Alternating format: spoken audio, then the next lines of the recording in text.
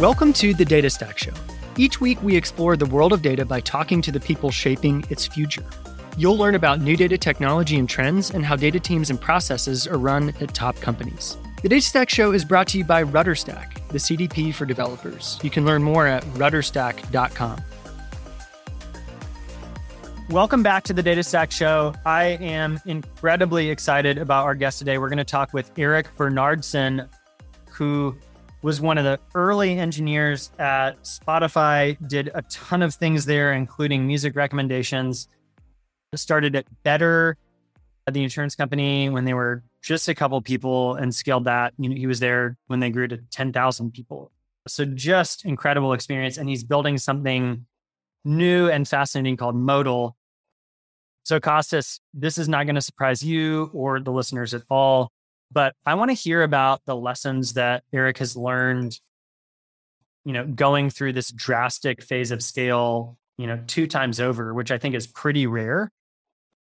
And especially to do it, at a company like Spotify, which I think solves a problem that a lot of other companies tried to solve. We tend to think of Spotify as dominant today, but back in, I guess 2008, there were a lot of other major players in the space, and they were just a small, scrappy startup. So I'm just really interested to hear that story. How about you?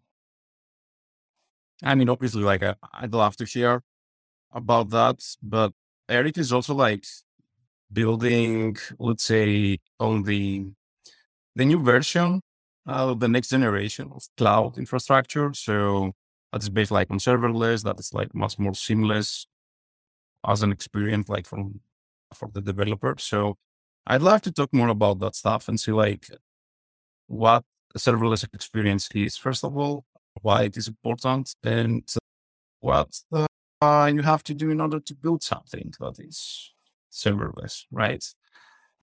So yeah, that's what I'm going to focus more. And I'm pretty sure we're going to have surprises today. So oh yeah, there's no question. There's no question. All right, well, let's jump in and talk with Erik. Let's do it. Erik, welcome to the Data Stack Show. So many things to cover. So thank you for giving us some of your time. Thanks for hosting me. It's fun. All right. Well, give us your background, kind of what you've done over your career, and then tell us a little bit about what you're doing today. Yeah, I'll try to condense it down. I originally did the chronological order. It's a bit easier. I grew up in Sweden. I did a lot of programming competitions when I was little. I was always coding and messing around with, this was back in the 90s, running code and building crappy websites. Ended up meeting a bunch of people in school who were early at Spotify. So when I was done with school, and I studied physics, but not that I don't think it matters, but I ended up joining Spotify in 2008. Spent a couple years there in Stockholm building the music recommendation system. Eventually ended up moving to New York.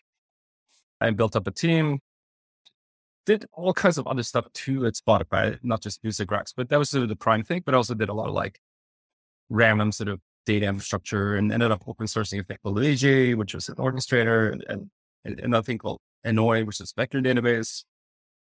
Built up a team of about 30. Left in 2015 and took a job as a CTO at a company that was then 10 people. I was there for 6 years. It was Better. Company's called Better, is a mortgage company. The company ended up growing to 10,000 people, then went through some challenging times. And so it's a little bit smaller now.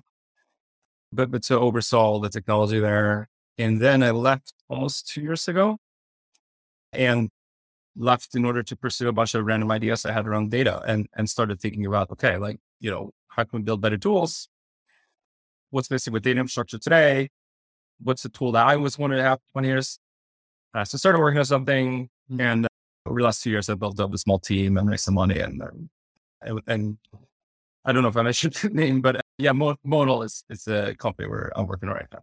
Very cool. Well, we want to dig into Modal because it's so exciting. But first, you have such a unique experience, right? So Spotify, 2008, handful of people on the super early team. I think, what's interesting, actually, I think back on that, and, when you think about streaming, Spotify is the first thing that comes to mind. But back then, there was RDO and a couple other major like streaming services that, were really large actually at the time, thinking back in those sort of early days of streaming, which is super interesting.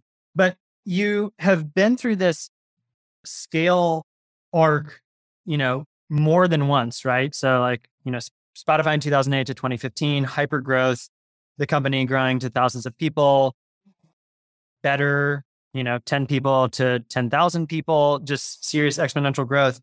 And with those unique experiences, I'd love to look at that from two angles. I mean, both personally, I'm just so interested in this, but I think our listeners as well. Let's talk about Spotify first. So between the time you started and the time you left, the technology landscape went through an unbelievable change. There were things in 2015, I think you said when you left, that didn't exist back in 2008. And so you have this massive change happening in the technology landscape as your company's going through this period of hyper growth. How did you manage that on the technology side? Because, it seems like you would constantly be facing decisions around infrastructure, like we can get more performance or leverage this new technology. Like, when do we change this? Why do you change it? When are you forced to change it? So we'd just love to know what sticks out to you as you think back over that experience on the technical side of how you managed through such an interesting time of scale with such a drastically changing tech landscape. Yeah, I mean, I think the most obvious thing is obviously like the cloud is different, right? Like, when I started working on when we built Spotify, it was all on-prem, right? Like we have like capacity in the data center and like put our own racks there and like, trying to think through that. And I think, now like almost no one does that. So I think that's probably the biggest thing. But also, you look at like the data side, like back then it was all like Hadoop, because people were inspired by, what Google was doing with MapReduce, and there really wasn't anything that scaled, and the data that Spotify generated was, relatively large for its time. We didn't want to go to like the Oracle route. And so Hadoop was the way to go. I don't know. I was kind of dark ages. Like I look back at that and, I do not miss it. It was pretty terrible in many ways. And I think also being like so new to it, like there's like a certain amount of like normalization of, bad things that I didn't realize until much later, like how crappy it was. And so in terms of like the technology, I wouldn't say there was like a particular day I just woke up and, felt like, Marty McFly landing in the future, but because it was like every day it was like a little bit new. Yeah. But so staying up to that and up to date on that was like, it's a little bit tricky, but I don't know. Like I've been just doing it so long that I feel like if you look at like one GitHub repo every day, like I can sort of, just see up to date what's going on. But yeah, the cloud is always a big thing. And I'm very grateful that the cloud exists. And so I think that's made a huge difference in terms of how we operate with data. Yeah, for sure. How about, so you leave Spotify in 2015. Were there I'm sure it did, but influence the way that you did things at Better? Like, were there any, sort of any big lessons that you took into Better based on that experience? I think so. I mean, I spent 12, 13 years or something like that at consumer companies, like doing data stuff. And one thing I learned is just like, how incredibly important it is as a consumer company to just like really have a, firm understanding of what your users are doing on the site and conversion rates and the friction points and, and the onboarding flow and everything that happens in that. And like, what's your activation and retention and churn and all those things. And so I think just coming into my second company, thinking a lot about those things, like from scratch, I think was incredibly helpful. I mean, there was many other things, but it like sounds down on the data side, like just, kind of ask, I was like, I mean, the other thing is also like maybe like a counter learning. It's like, I also learned like the fact that you can't really do data for like, early on Better, like we didn't have a data team for like 2-3 years, right? Like just, you don't have any users, like, and you don't have any data, then it doesn't make any sense. Right. And so So I think that was also kind of clear at Spotify, like early on, like, I usually joined Spotify in 2008 to do music recommendations. Like, we kind of realized kind of quickly, like, we had much bigger problems to solve, and like we also didn't have enough data to do. So I ended up like really not, I ended up working on a lot of other stuff for the first few years. And then later got back to it. And I think something similar happened at Better. Like, we didn't really have a data team, the first few years. It was like very basic stuff. But then eventually data became like incredibly important for Better. And then I think that's sort of a transformation I've seen in a lot of different other companies too, is like, how do you start to think in a data-driven way? Like, I think it's more just like a technology shift that ends up being kind of a culture shift too. Yeah. Super interesting. One specific question there, just out of pure curiosity, when did you, like, what was the point at which you felt like there was enough data to really make meaningful progress on the recommendation side? Yeah, I don't know. It's like, so, I mean, specifically without like it, music is so like, like the problem I was working on was like so unique in a way. Like, I don't know if there's like a general lesson to learn there. Like, we had a very big matrix, like the rows were like, users, and the columns were tracks, and we just wanted enough entries in that matrix. Yeah. In order to feel like, we could complete the rest of the matrix. So that probably took a couple of years. I mean, like early on, like we already had like basic stuff that worked, but it didn't cover a large part of the catalog. Like, it only covered, we should only make it good enough for like, like least common denominator, right? Like, So getting enough data that it would extend to like the full tail of the catalog, I think that took many, many years. So for a long time, that the recommendation system only covered maybe the top 100,000 tracks, and then eventually covered 1 million tracks, and eventually 1 million tracks. Like, that took a long time. Yep. Yeah. Super interesting. And then how about on the people side? So, it sounds like you went to, like, you were, sort of on a very small, or maybe even like a 1-person, engineering team, or, a couple of people, to, I would guess, managing or like overseeing hundreds of engineers. What stood out to you from that experience of like, because the technology side is one thing, but the people side's another one, which is, arguably like a lot more difficult in many ways. Yeah. Yeah. People are tricky. And Spotify was weird, right? Like, Spotify was just kind of almost like anarchy. And I think this, in retrospect, I think it's kind of a unique environment in that sense that, sort of told me that, like, if you just hire a bunch of like, relatively strong people and just like throw them into a room and like, tell them to go like build an amazing service, like, you can actually sort of make that work if you have the right culture. So I think to me, that was a very positive experience that I had, with me from Spotify.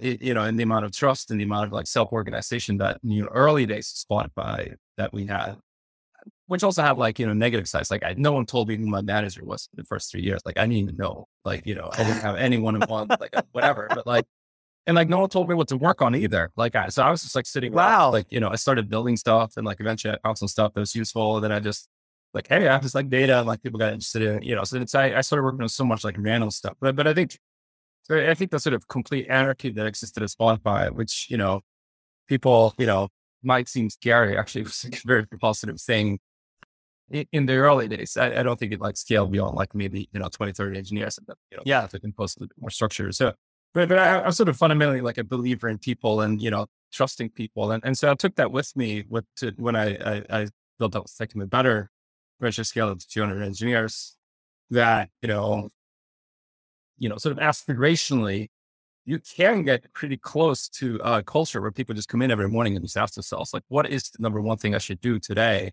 that adds the most business value, right? Like, helping people have that inner voice, like that sort of, guiding, star of like, today, these are the things that matter. And like, let's figure out together how to get there. I'm not naive. Like, I think there's always going to need, we're going to need managers and like performance reviews and all those stuff. Sure. But like, I think it's like, as like a thought experiment, like, how close can you get to that, that fully self-organized, platonic ideal of an organization? And I think the truth is you can get pretty close to that. Like, if you instill that culture into people.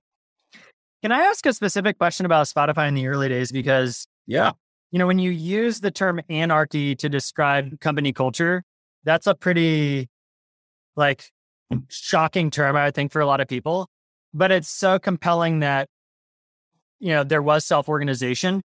What do you think enabled that? Because the thing that comes to mind is like, okay, no one told you what to build, but was the mission, like, even if it was very broad and even like somewhat difficult to translate down into like, what code should I write today?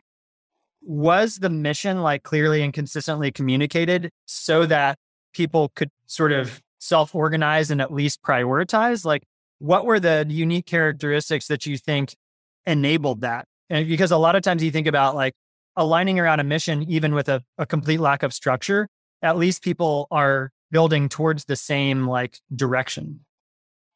No one sat down and like, wrote a bunch of like cultural tenets and put it up on the wall. But I feel like it almost like kind of ended up being that way because I think Spotify just had such a unique sort of product.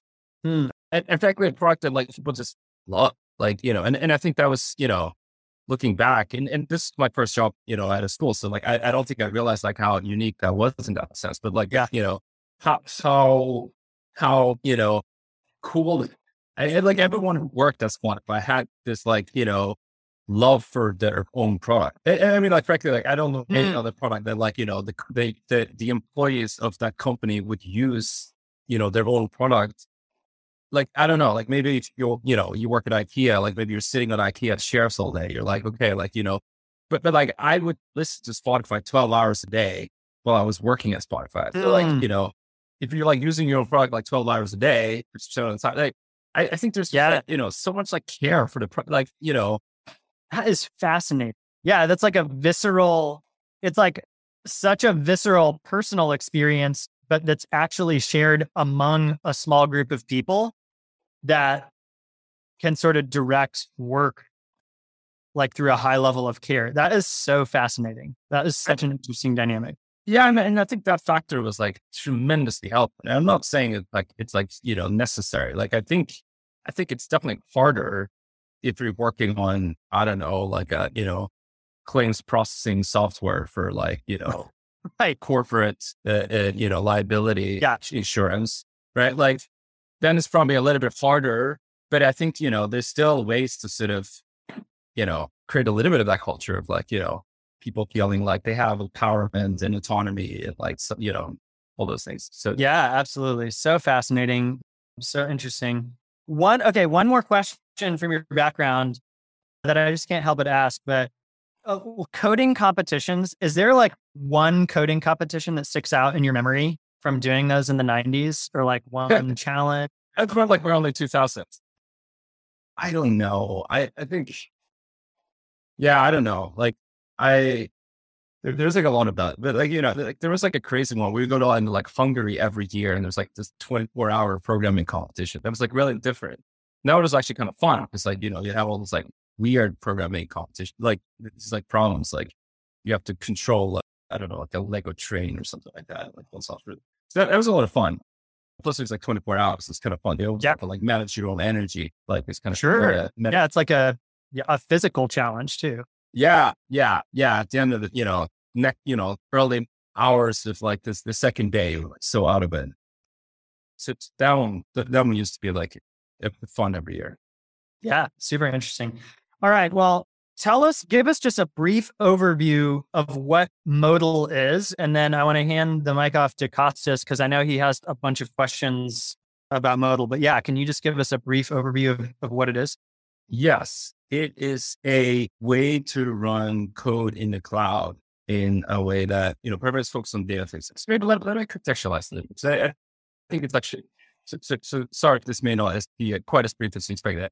I took, I always wanted to build better tools for data engineers, like, or data scientists. Like I looked at a lot of different, like, as a CTO, I saw this very clearly. Like, I think data teams like need better tools, right? They're sort of behind, I think, other segments of, software engineering. And then I looked at a lot of different like parts of the stack, like, I looked at a lot of orchestration to begin with. As I mentioned, I'm the author of an open source tool called Luigi, which no one released yesterday, but like 10 years ago, some people used to sort of kind of a precursor, like kind of before Airflow was like sort of simple stuff. Sure. So I started working on that. I was like, this is really cool. Like, like an orchestrator kind of sits in the middle. It controls a lot of the other stuff. What if you start there? You can sort of, then will become this like nexus for all the other stuff. Then I realized like at some point, like cool. Like you can orchestrate the code, but you have to run it somewhere. And like, where do you run it? And I started thinking, okay, I have to build this integration layer with Kubernetes or Docker or like Lambda or like these two. And that just like turned out in my brain, just like exploded and realized how damn that is, like how hard it is. Like, fundamentally, like the user experience of building an orchestrator will never be better than the sort of user experience of like the integration with the underlying substrate where you actually run code. Yep. So I was like, why don't I just like fix that problem instead? And so I started focusing on this idea that like, what if just like throw out all the other stuff, right? Like, you look at like, data teams and like how they run code today. Like there's like Kubernetes, Docker, Terraform, Helm, like all this stuff, Airflow. And then like, what if you started from scratch and like built it in a truly cloud-native way where like you don't have to think about resources, you don't have to think about like, setting up instances, installing infrastructure. It just like runs in the cloud for you, scales up and down. You can schedule things like, what would that look like? And so that's what I started working on 2 years ago. And yeah, we have something that, works reasonably well today. We're still in a sort of close beta testing stage right now. Costas, all yours. Thank you, Erik. Thank you. So, Erik, you mentioned Luigi. So let's start from that because you said like you have a passion of like building tools for like data engineers, and Luigi is probably one of the first that you've built, maybe, or at least the one that got open source, right? So tell us a little bit more about Luigi. And I'm not talking about that much about like the technology itself, but like how did you get into building it? Yeah, so just kind of a recap what Luigi is. It's like, it's an orchestrator, AKA workflow scheduler, sort of the same categories, primarily Airflow. Now there's also, there's Daxter, Prevent, and Flight materials. So, but like when I started working at Spotify, there really wasn't anything in that space, right? And so I ended up having, more and more complex data pipelines for the music recommendation system. And like, in particular, a lot of Hadoop jobs. Like, so I would have series of like, complicated, hundreds of Hadoop jobs that I had to chain together and like run in a particular order. And I ended up like realizing at some point, like, actually, this is a graph, we should model it as such. And, because I'm like an old school person, been coding for a long time, like I, my first sort of like, thought was like, Makefile. Like this is kind of like Makefile. And so I started looking at Makefile and like, I kind of like, because I like the idea of this like functional nature of like how Makefile works. You define like targets and rules. I mean, like the syntax of Makefile is incredibly arcane and like, super annoying. You have this like $% is like the exit code of the previous, whatever. It's like, it's just like absurd because it was built in the 70s, I think, something like that. So anyway, so I started, but like I like to sort of idea of it. So I started building Luigi, sort of loosely modeled that, and then kind of evolved. Like Luigi was actually the third iteration of the same sort of idea, and the first one where I felt like this is good enough, where I'm just going to throw it out there on GitHub and see if anyone uses it. And I guess other people had similar problems. Like after just a few months, like someone Foursquare reached out and they're like, "Hey, we're running Luigi. We're, would love to collaborate." And then, from there, like, over the next few years, like there were many more companies that started using it more and more. I never like thought Luigi was like amazing. It's kind of funny in a way, but like, to me, it was just like a thing that solved a particular problem that was like good enough where I felt like other people would also have the same problem. And I think they had. And so I think there were a couple of things that I'm really happy with Luigi. Like it sort of had this like functional nature of like, how you express the DAG. But the other things I also don't like about it. In particular, I think the reason why people like Airflow more was like it had a much better web interface and a bunch of other stuff that people actually wanted. So I don't know. It was kind of a fun thing. I mean, people still use it, but it's kind of rare today. Yeah. Yeah.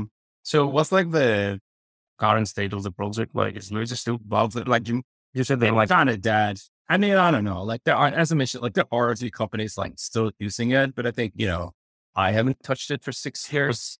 But like, I think Spotify still has like a lot of stuff in Luigi. I heard Datadog and much stuff in Luigi. I mean, there are some companies that still use it, right? Yeah. Kind of like speaks a little bit to like, it's a very sticky product. It's very hard to get out of, these like workflows once you like use them, then you have to rewrite all the code. Mm-hmm. But yeah, it's not being like actively maintained. And I think for a good reason. I think I mean, I always like thought about it. Like, what if I'd actually like kept working in this? What would it look like today? And I think, there are, that's actually kind of like what I started working on, I mentioned like, Orchestrator, like before Modal. Yeah. And I think there's a lot of things you could have done like so much better. And I still kind of don't see in like in today's workflow schedule. Mm-hmm. But yeah, I mean, yeah, to answer your question, like really just not underacting me. Okay. Right now. Okay. So how does like Orchestrator like fits in like the words of today with like the serverless cloud infrastructure that you have in mind when you're building Modal? Yeah, I mean, Modal is like kind of the layer below, right? Like as I mentioned, like I started thinking about Orchestrator and I realized actually like I don't want to build Orchestrator. I want to build a layer below, right? Like because I think that's a much bigger problem. Right? And so I think it was actually two quite different layers. And we have a couple of people we use Modal together with the Orchestrator, like our flow prefect Dexter. Mm-hmm. I mean, like, and those, by the way, like Orchestrator, like, I feel like in a way, like there's somewhat agnostic as to what, like where the job actually runs. Like typically people run it on Kubernetes or something else, but you can certainly integrate with the serverless. Like I feel like in general, like thinking about where the cloud is going, and maybe this is a function of having seen this kind of firsthand, like going from like the old days of like on-prem to like now like the cloud. I think we're still kind of early in the cloud, in the evolution of the cloud. And I think to me, the natural sort of inevitability of the cloud is to some extent serverless. Like why as an engineer should I have to think about these like, these abstractions like clusters and instances, managed resources and like, all this other stuff, right? Like computers should just do it for me because they're much better at those types of things. And so I'm extremely bullish on serverless for that reason. And I especially think in data land that might actually be a better fit for serverless, right? So yeah, there's a lot of like aspects, serverless software I think has been like mostly prevalent in like, front end and back end type architectures. And you see a couple of vendors like going all in like sort of Vercel or like Netlify, whatever, like doing that kind of stuff. But I think like the sort of nature of like what developers in data teams do might actually be a better fit. You have this like very like bursty workflows. You have like esoteric sort of or heterogeneous hardware requirements. And you have, sort of like very like exploratory things that require you to like, build things quickly and like, try it out and stuff like that. So that's sort of, idea that I always had with Modal and like, why I'm like, I don't know if I'm answering your question. I kind of, ended up diverging a little bit, but those sort of things I think about a lot these days.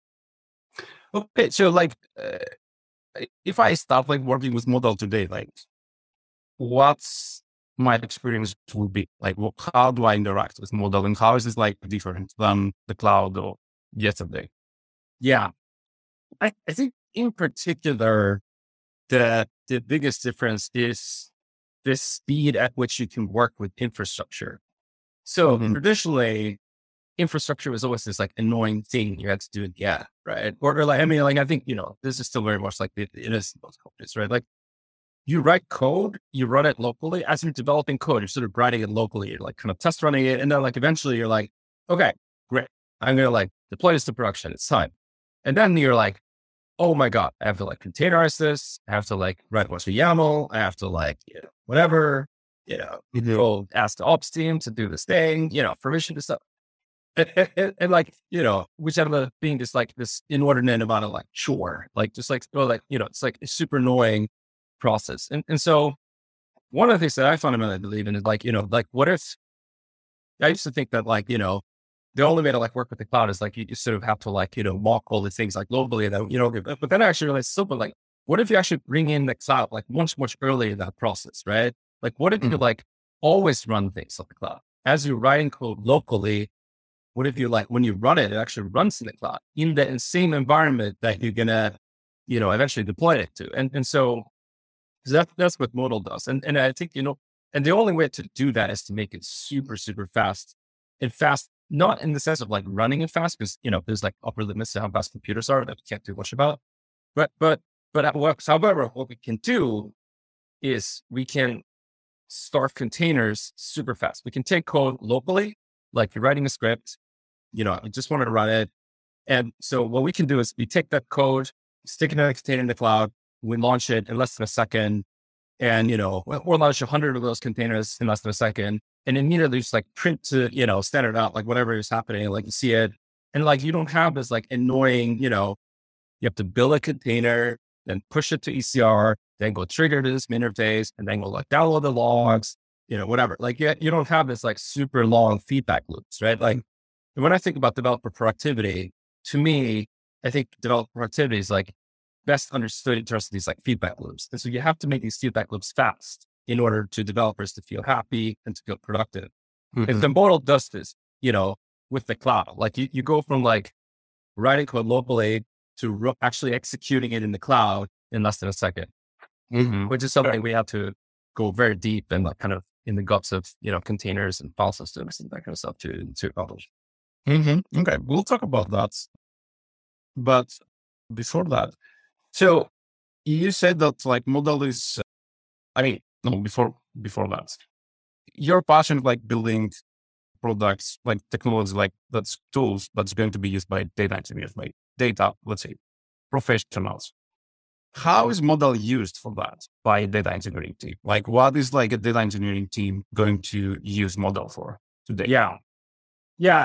And like, yes. So what I think is interesting is like over the last 20 years or whatever, 15 years, it's like, there's been all this like back and forth between like, first we were using Hadoop, and then the warehouses came, and it's been like, now, SQL is like very dominant, for a lot of workloads. I love SQL, but, I think fundamentally, like my belief that there's always going to be stuff you have to write code for, right? So SQL covers like a very large, like, percentage of workloads. It's all stuff you're going to have to write code for, like, doing, machine learning or doing simulations or whatever. So that type, so Modal exclusively focuses on code. And in particular right now, we'll support Python, right? Like eventually we'll probably have support for other languages too. But the benefit of focusing on data teams specifically is like they'll almost always use Python. Yeah. So what are the problems that Modal primarily helps with? Like right now we're targeting what I think of as like embarrassingly parallel workloads. So those could be things like I have 100 million images and I need to compute embeddings for those. And I have this function that runs on a GPU that takes an image and produces vector, and now I just want to scale it up and run it. That's like one use case. Or I have, 100 million satellite images. I want to run some computer vision. Or there can also be things like I need to scrape a bunch of websites using a headless browser, Chromium or Playwright or whatever, and take screenshots or like, stuff like that. It could be, financial back testing. It could be like various types of simulations. Monte Carlo simulations, either, pricing and financial instruments or I don't know, like, sampling from posterior, things like that. So we focus a lot on these types of sort of embarrassingly parallel use cases as a sort of, starting point. But, and then another slightly smaller bucket of things tend to be just like simple cron jobs. Like, people have like a tiny script and they just, they just want to run it every hour, like every midnight or something like that. So that's like a slightly smaller bucket. But I think there's a lot of, super early stage tech teams and like, they just have like a tiny thing. Doesn't even have to be a tech team. They just want to run something as scheduled. And how does like Modal differs compared to something like AWS Lambda, for example? Architecture, it's very similar in the sense that we're all about like running containers in a way where you don't have to think about the underlying infrastructure. I think the difference is primarily, and I thought a lot about this, like, why has serverless not been more successful? My answer to that is like, frankly, the developer experience kind of sucks. Like kind of annoying. I don't know if you're like, production as like Lambda functions, but it's like a pretty bad experience. Like you have to set up like, Cloud Watch or like whatever it's called. I don't even remember. Like there's so much stuff you have to do. And you don't have to like, nice feedback loop where you can just like run code and it's like worse than cloud. So a big part of what Modal does is really just, make it offer a much, much better user experience. And I think because the latency between like writing code and launching containers is so critical to that developer experience, we basically have to start over and build our own infrastructure for that. Okay. And while you were going through like the use cases that you have seen like in Modal so far, you talked like a lot about like, let's say working like with unstructured binary data. What about tabular data? I mean, do you see like use cases also there, or this is not, let's say, Yeah, I mean, I think there's like always stuff that, I mean, like, like there's always stuff that if you can do things in pure SQL, like, I think you should do it, right? But if like, let's say you have like a lot of like tabular data and, you want to fit, an XGBoost on top of that, like, that might be hard to do in a database. I mean, I don't know. Like, I know there's some like crazy like Postgres extensions, whatever, to do that today, but like typically you want to write code for that, you want to run it in like a normal like containerized environment. And so I think that would be like one example, right? Like, we can, take that data, like, operate on it and like fit models and then like help you deploy those models. Cause you can also take, functions in Modal and deploy them as sort of, either REST endpoints or like, functions that you use internally from other apps inside of an organization. So you could also use this sort of, a kind of a model serving interface.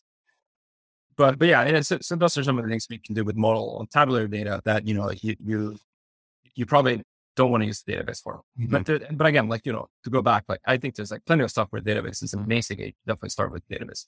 Yeah, makes a lot of sense. And there's like another like huge conversation about what like a serverless database looks like, which is another interesting topic. But let's talk about Modal and like the architecture of Modal, right? Like what it takes to build a platform like Modal, like a serverless cloud infrastructure service. Yeah. So I started looking at this a couple of years ago and immediately like kind of ran into this problems, like, building Docker containers and like pushing Docker containers around was kind of slow. And so how to fix that?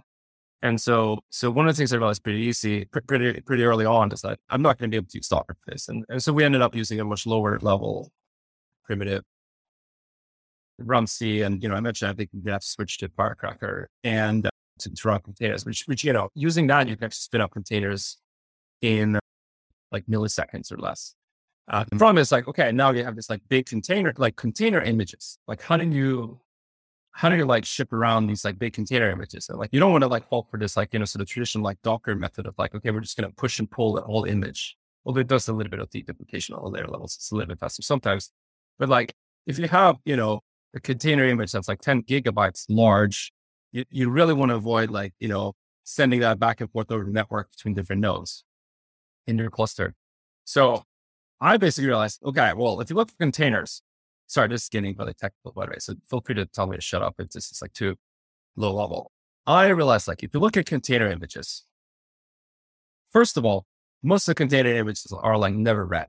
The average like container image, like, if you look at like a bare bones, like Linux distribution, it's like all this like random like time zone information for like Uzbekistan and like random islands like no one lives on, locale information, like bunch of stuff, right? Like, so why even send those things in the first place? The other thing is like, even for the files on the Linux distribution or on that image that are actually being read, most of them tend to be the same. It tends to be, the Python interpreter, bunch of Python standard library, a bunch of stuff that's like very, like when you launch a Python interpreter, like it'll read like the same few hundred files roughly, right? Like, and that doesn't differ much across like different, it differs across different Python versions. Mm-hmm. But so what we ended up doing was like, we ended up building our own file system that basically stores all these container images in a content address way where, we go through all the image, we compute checksums for every image, for every file, and then we basically store those files only once in an underlying network storage. And then we like kind of create this like virtual file system in Fuse. We ended up building a Rust for performance that then exposes that to the container runtime as like a Linux root. And it actually works super well. Like everyone told me like, you're crazy for building a file system, but we ended up doing it. It actually works really well. So we have to build a bunch of other stuff too, like sort of along those lines. But that's like, kind of one of the things that we ended up building that's like very technically challenging and kind of complex. But I think ultimately, like also now lets us deliver this experience to consumers that I always wanted. Is like, just write code and just like immediately starts in the cloud. Mm-hmm. So if I understand correctly, you are using like in terms of like the technologies that have been used like as part of like the Modal stack, you use Firecracker, right? Not yet. We're planning to move to Firecracker.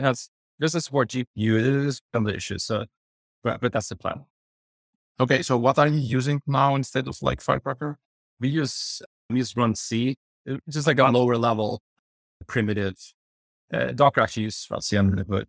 Okay. It's just like a simpler. Okay. But if you look at like what is a Linux container, it's like basically like chroot and like setconf and like, C groups and a bunch of like those types of things. And that's essentially what like run C does. It's like 1,000-line Go binary or Go script binary or program that basically just like, wraps those things into kind of a unified OCI image compatible runtime.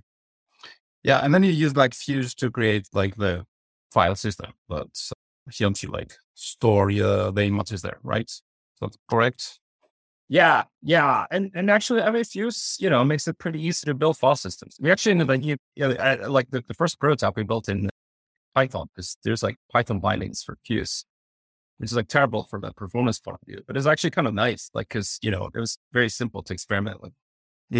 So Fuse is really nice. And where do you run that stuff? It's like you're using like bare metal servers that you have like on the clouds. Yeah, exactly. So we run it on this bare metal EC2 instances, and then, we maintain that pool of workers, and we start and stop instances as we need to need more resources. So from a user's point of view, they never have to think about those things. Like we do that all the time. Yeah. And okay, the users do not have to think about that stuff, but you have to do it for them, right? So Yeah, that's like ops, right? Of like such a product and infrastructure. How it looks like, how like an SRE or like whatever ops title you have like in Modal like look like. This might be like a controversial opinion, but like I actually don't think you should have like a separate ops team like early on. I think you should have like people who are like maybe like more like interested in it, who can like get on a lot more with it. But early on, like I actually really think you align incentives really nicely if everyone's part of the firefighting at all times, right? If something breaks, anyone in that team just like jumps in. Ideally, the person who like who wrote the code, who like understands that part of the code back. I mean, we're early, like we're 6 people, so we don't have like a dedicated ops team. Eventually we'll have, but not right now. Yep. No, I totally understand that, and I think that's also my experience, like in building like teams. So how it is like, let's say, different than let's say someone was doing operations in like a company that is, like relying on like Kubernetes and like other kind of primitives, like for the infrastructure there. How's like different the operations between like Modal and like a company that is more cloud traditional, let's say? You're never going to have to write a single line of YAML. That's the biggest difference. I think you are going to do like a very good job in like hiring to this podcast episode, but it just said so. Yeah, no, I think we have to write all the YAML, once, and so that our users never have to write YAML. I think, I mean, like, ideally, like, don't have to even think about it. It's like, I think, in your mind, don't even have to think about data engineering, right? Like, and this might also be a controversial opinion, but like, I almost wonder if like long-term, like data engineering as such, as it is today, like will go away. Because I look at like all these startups, right? Like, every tech company in the world ends up building their own internal data platform, right? And they all kind of look the same. It's like, you start out with like Kubernetes and, a bunch of stuff. And then like someone builds an abstraction to make it easier to launch internal like machine learning models or train things in notebooks or whatever. And then, but like, what if like, someone just built that, and then like sold that as a service? Like I kind of feel like the world would be a better place than like, instead of like, 10,000 companies like building it themselves. And so that's sort of where like, logically where I see the world evolving to. It's like, a lot of more of those things should really just be like services that you use in the cloud. And, so you don't even need to have necessarily a platform teams internally that does this. Yeah, makes total sense. Cool. All right. I have like a question. While you were like talking and you were mentioning like the Docker images there and like how big these images are like in general. And like my thinking is that, especially when it comes like to infrastructure, there are still like a lot of primitives around that they just feel like not the right primitives yet. Like, or like sometimes like what comes in my mind is that because we are probably like not that far, like in terms of age, but if you remember like the back in like early zeros when you had like to download these stupid, like super bloated installers, like to install something, and you had like this really bad like experience. It was like, why? Like, I need this thing. Like, sometimes I get like the same kind of like feeling, but on an infrastructure level, which obviously like it's much more complicated, right? But we have like, as you said, like, okay, time zones from Uzbekistan. Like, why do I need that? Like to run like a serverless Lambda function, but that like, like, R plus one equals two, right? So what what's like, what kind of evolution did you expect to happen? And what are you like expecting to see in the industry? Like as new primitives that like we can better infrastructure at the end. Yeah. I mean, I think, I feel like there's a lot of like tools that are like, they try to, wrap underlying layers, but they end up being kind of leaky abstractions in a way where like it doesn't prevent you from actually having to learn about those underlying layers anyway. And now you almost like kind of made the problem worse because now there's like another layer they have to learn, right? Maybe like a good abstraction, like, if you build like an amazing data platform tool that wraps Kubernetes and, then like ideally, if you use that tool, you should never have to learn a single thing about Kubernetes or Docker or like whatever. But like none of those tools really work that way. And I feel like they was like kind of leaked through in the end, right? And so that to me, I think, I don't know, like my theory is like the first generation tools, they're all about like, they enable you to do something. Like they solve like a hard problem, like a hard technical problem in a way that like, there was no tool before that solved. And like people then have to use those tools by necessity. I think what ends up happening is like second generation then actually like kind of preserve the functionality, but like rewrite all the like, abstraction, and actually present it in a much better way where like, fundamentally the technical, the enablement is like the same, but you no longer have to like jump through all these hoops to like get it, installed, right? Like instead it was like, I don't know, like, and looking like, machine learning, right? Like I started doing deep learning in like 2014, those days. And it was like incredibly hard back then. Like you had to like build all, install Theano, like, install a bunch of like random CUDA drivers or whatever. Yeah, I guess she kind of still very much a problem. But like, but to some extent, like now you can also just like, go to, Hugging Face, and like download a model. And like, now you suddenly have like a model you can actually do like very cool things. But so I think, it's like this like similar story to be told at like many different fields, like, sort of package things in a way that suddenly becomes a lot more accessible and, it makes it a lot easier and a lot more fun to use. Yeah. I totally agree. All right. Last question from me, and then I will hand like the microphone to Erik again. Erik Dutch. So what kind of like opportunities you see out there, like business opportunities in like building new experiences like over like cloud? You mentioned at some point that we are still like very early on the clouds. So obviously you believe in that. That's why you built Modal. But what else is out there in your opinion, like interesting problems that can be also like interesting business opportunities? Yeah. I mean, like, here's like one thing I've been like ranting about on Twitter is CI. Like CI is like this like super janky experience today. Right. And like, I've been like, I want someone else to build it, but I'm like, I'm just like ranting about it on Twitter. It's like, if no one builds it in, in the next year, like I might just do it myself. It's like, I have like an idea. You can even like use Modal for some of it, but ideally I don't have to do it. But like, what's like crazy about CI is like, first of all, like, I don't know, use like GitHub Actions or whatever, like then GitHub Actions, I actually think it's like a really cool product in itself. And I think it like, it sort of is the same story of like, it enabled me to do things in a new way.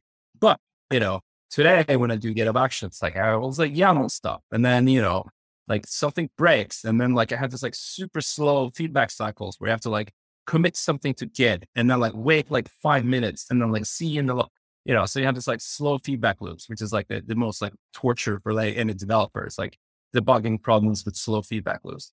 And then, you think about all this like extreme amount of like resource, like wasted resources. Like you have like, 10 containers, each pulling down the same libraries over and over again and installing them. Like, and you also think about, I also think a lot about this, unit tests, like they're the ultimate like parallelizable thing. Like, why can't I just like, let's say I have this like large, project and I have 1,000 unit tests. Like, can I just like stick every unit test in a Lambda function and just like run all of them at the same time? Like, because like you have a human sitting there waiting for, test, that's very, expensive time. And also another thing I think about is like, you have this like super annoying lack of parity between the CI environment and like local testing. And if you think about it from that point of view, like why do developers even run things locally? It's because the CI environment sucks. But if the CI environment was like so good that like the experience was as good as running things locally, like you wouldn't even run the tests locally. You would like develop code and just like launch, 1,000 tests in each running in their own Lambda environment, Lambda container or whatever. And then you would immediately just like see the failing tests. What if you can build that? I think that'd be like, fantastic world. I was you were 6 years. There's very few things where if someone said, would you spend $100,000 making your engineers not have to wait for CI? I'd be like, take my money. So, I think it's a huge opportunity to do this. But, if no one else does it in the next few years, like maybe I'll have to do it myself. But I kind of don't want to. Sounds good. All right, Erik, it's all yours. Yes. This has been so fascinating. I'm interested to know, have you built anything, even if it's just for you or your small team, to like address some of those CI issues? Or are you still just using like a process that you largely hate? I generally tend to build things when I don't like it, but yeah, no, so far we haven't done it for CI. Maybe one day. Yeah. Super interesting. Okay. Well, we're really close to time here. And so I have a question that is unrelated to technology at all, but I want to know if you still have any of your Spotify playlists back in 2008. And if so, what music is on them? I mean, I don't know. Like I do. Yeah.